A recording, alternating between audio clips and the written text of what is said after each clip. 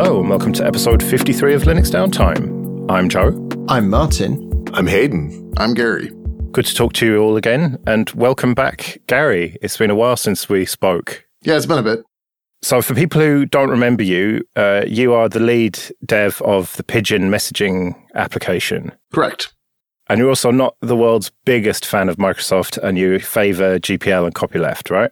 That would be accurate, yes. Yeah, okay. Are you here to restore balance to the Force, Gary? I don't know about that per se, but maybe a little. Yeah, well, you never know. We'll see. So today, we're going to talk about sustainability in open source. There is clearly a problem of sustainability.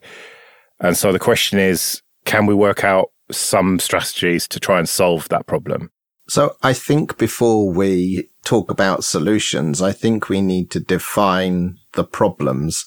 I think there are multiple issues with sustainability in open source, and I'd be interested to know what each of you identify as potential issues.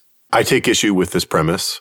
I think there's not necessarily an issue with sustainability across all open source, because there are many open source projects that are incredibly well-funded and well-staffed and have a sustainability plan.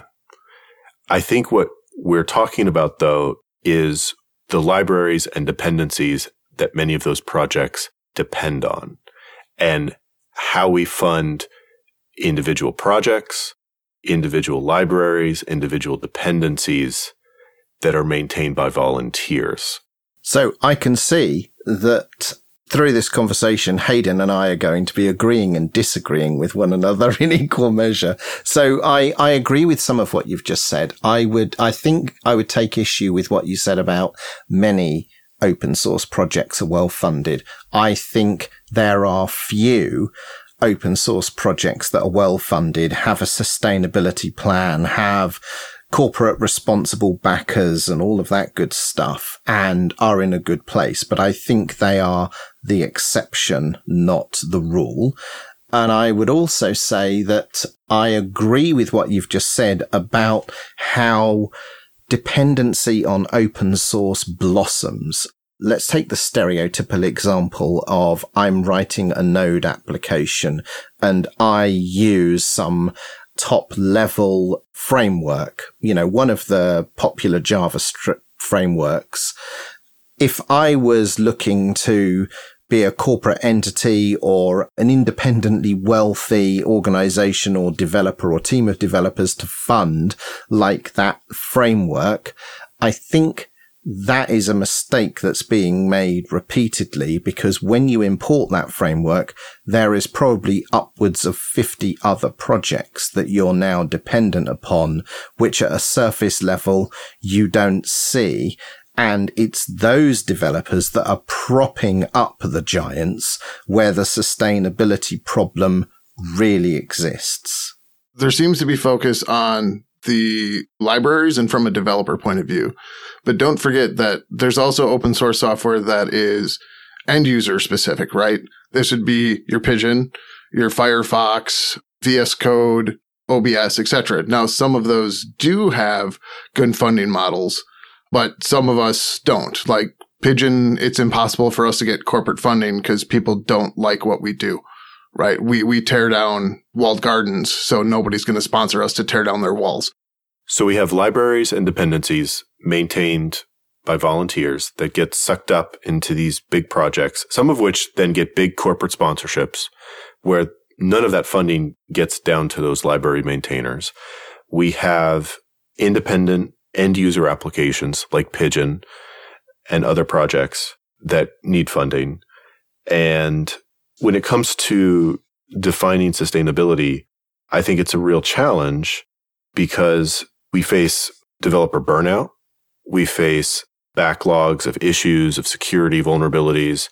We face a whole host of issues. And it's possible that money by itself won't even fix it. That was my question. Yeah. Surely if you throw enough money at it, but then manage that money, I guess, is the next step. You need to have a structure in place to distribute that money and manage the spending of it. That's the simple answer to this, isn't it? Like, throw enough money at it, manage that money properly, problem solved. I disagree with you throwing in simple into that into that sentence. Well, I did do quote marks, but no one saw that. But I do agree that it's not about funding per se. I mean, having money is obviously a good place to be, but if you have a load of money land on your doorstep, it's then a matter of how is that money put to good use. I think the UK economy has tens of billions of dollars attributed to GDP through open source endeavors every year. So the numbers vary year to year, but it's, considerable amounts of money in global economic terms. But if we look at someone like the Open Collective, they pull in maybe $500,000 a year for all of the projects that they support. So there is a disparity there of many orders of magnitude in terms of financial sponsorship.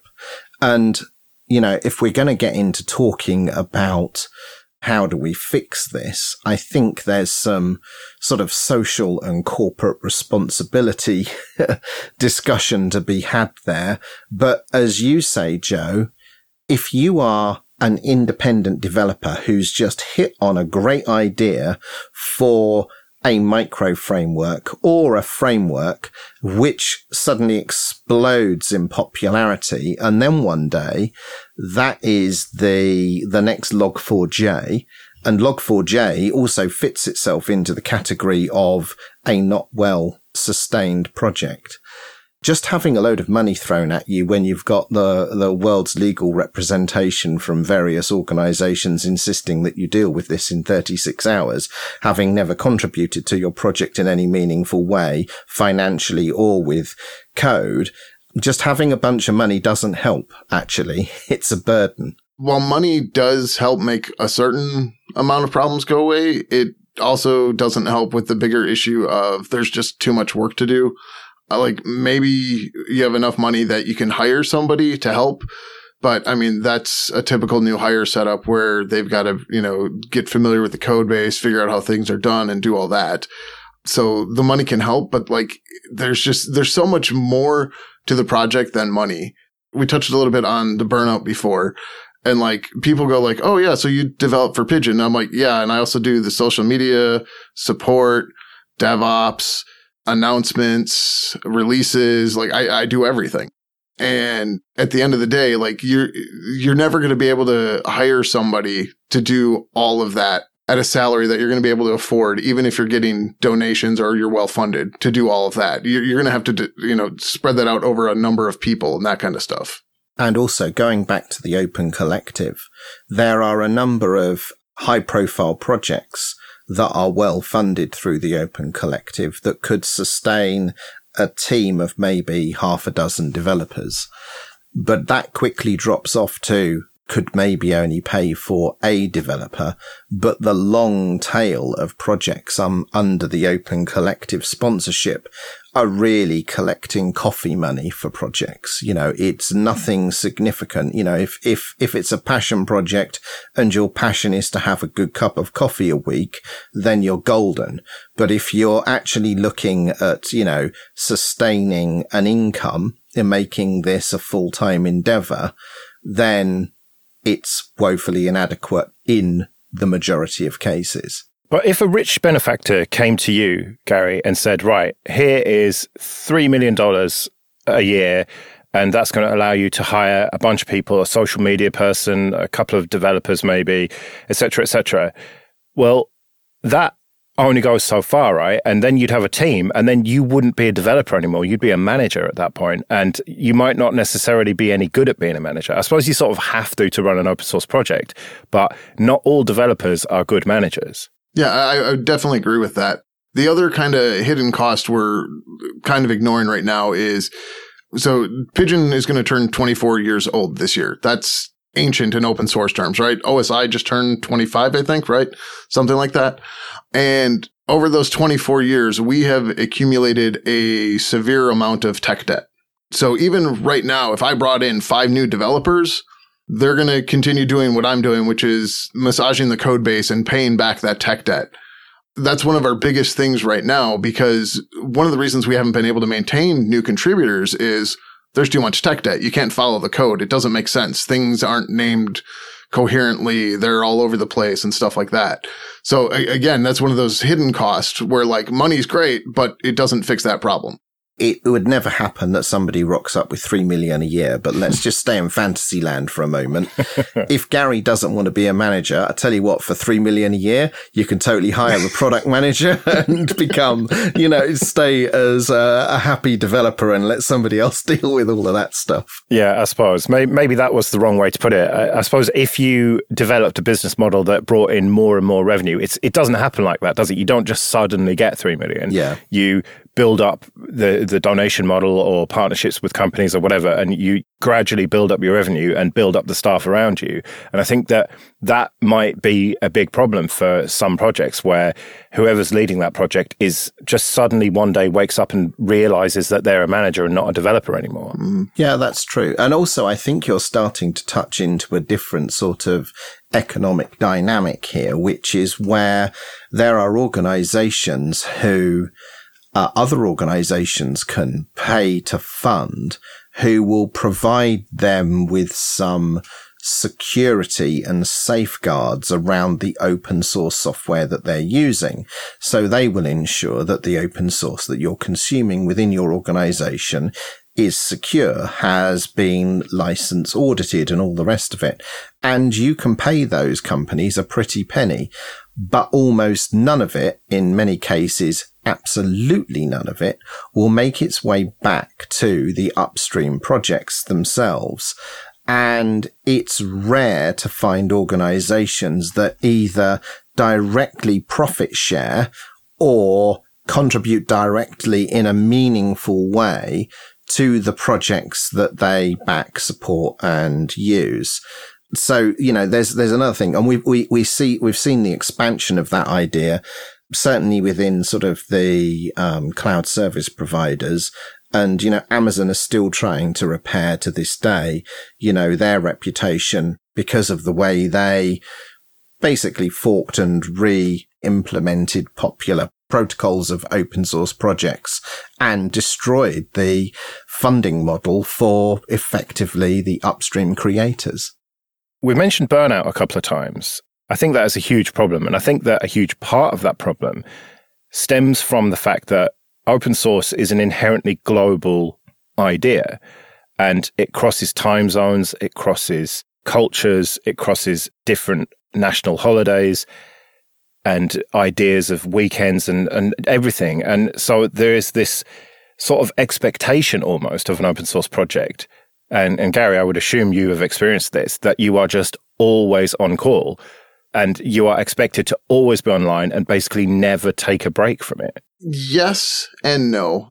It's gotten better over the years, but I think part of that is due to Pidgin's declining popularity, because it hasn't done much in a while, right? We've been focusing on the next major version, which will be desirable again. But I mean, we're an old project, right? So we still have an IRC channel, right? And people, when you come to an IRC channel, are typically patient. Yeah. Not always, but typically. But like I mentioned earlier, I do the DevOps for all of our stuff too. So like I have a status page set up that automatically pings me when something goes down. But yeah, you're right. Like if I go to a family function or something like that, I always have my laptop with me. I don't necessarily open it, but I always have it just in case something goes wrong. And even if you don't open it, that's still on your mind. That's still, you haven't been able to fully switch off, right? Well, yeah, but it's not always a burden for me because Pidgin is very, very much a passion project for me. Having spent 19 years of my life on it, it's very much a passion project at this point. People always ask me, do I ever get burned out on it? And I'm like, honestly, no. There's so much to do and so many different things that when I get frustrated with one part of it, I just go work on something else, even if that includes ignoring users for a while. So like there'll be days where I just don't look at our support mailing list because it's like, I don't want to deal with this right now. So it's like, I'll go work on code and then I'll go through issues, then back to code, then support. And it just, you got to kind of find that balance kind of thing. What about you, Martin? Have you experienced that with the Ubuntu Mate project? People's expectations that you're just always around to fix things?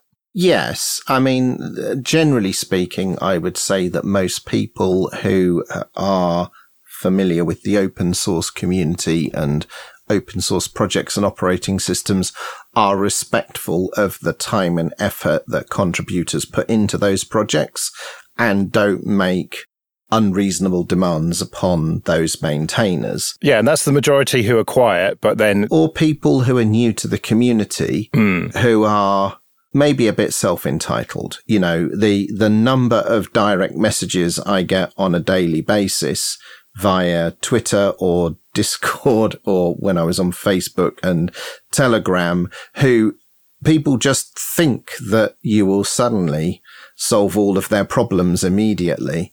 And I'm so tempted sometimes to tell them what my hourly rate is and where to send the invoice because there are some days, as Gary was saying, you just don't want to deal with it. And when you get those requests on those days when you're not in the mood, it's like, I've seen other open source maintainers and contributors put out public announcements. Don't DM me, about stuff.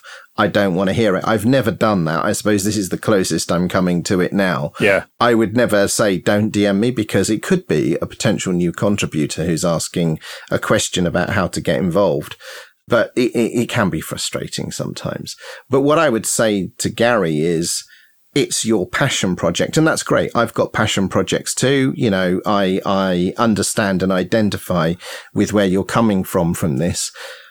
But I don't think either of us would claim the projects that we work on are critical infrastructure.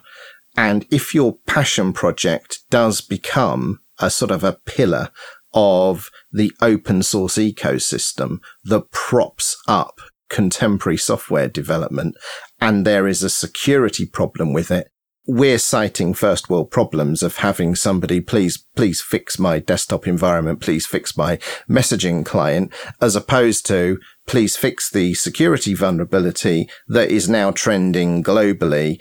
And we've identified that you're the person that can fix it. And there are examples of that happening where the maintainers of those projects have just noped out, closed their laptops, disconnected, gone offline for a week and are just like, nope, I'm not dealing with this. And the whole world is in meltdown over the fact that there is some significant vulnerability in a critical piece of software they're using and they don't know what to do about it. That's a different sustainability problem. I have a couple solutions to the sustainability problem that I want to put out there and get feedback from the panel on. The first one is the Open Collective GitHub sponsorship model. Does it scale? No. I would also say no. If it's scaled, it would already be a solution, and it's not. All right. Within large enterprise organizations, I have seen a trend towards contributing to the smaller projects, open source, usually committees, panels, funds put together by companies. I won't name any specific companies. Wise. But there are a wide range of companies that do this.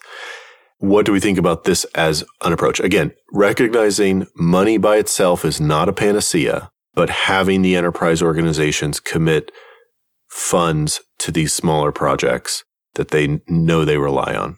Corporate responsibility should dictate that if you're getting value from some technology in the products and services that you're delivering, it is kind of a requirement that you help sustain those technologies, because otherwise you're accruing technical debt. One day, one of those or many of those projects are going to go away and you're going to be carrying the burden of responsibility to maintain them because you rely upon them. So yes, funding those projects is a great idea. The company that I work for now does that. These are smaller projects that we directly fund financially, but also through engineering effort. And that's the secondary leg to this. If you are building technologies and solutions around open source and you're using them every day, then contribute with code, help actually support these projects so that that single developer, that single contributor, those 2 or 3 contributors and developers have more developers to rely upon to review pull requests and triage bugs and what have you. The problem with all of this is very few projects actually have an advertised way to be supported financially. And that's the problem that we're bumping into. I was looking at this the other day. It's over 90% of projects have no means to contribute to with financial aid in any way whatsoever. And I can understand why. And that's as an individual contributor, the legal hoops you have to jump through in most jurisdictions are significant and more hassle than you're prepared to take on for the cup of coffee a month it buys you. Well, isn't a solution to that, if the company that's using your software is sufficiently large and depends on it to a sufficient extent, they should just hire you? That would be great as well. Yeah. I mean, and that does happen. There are examples of organizations out there.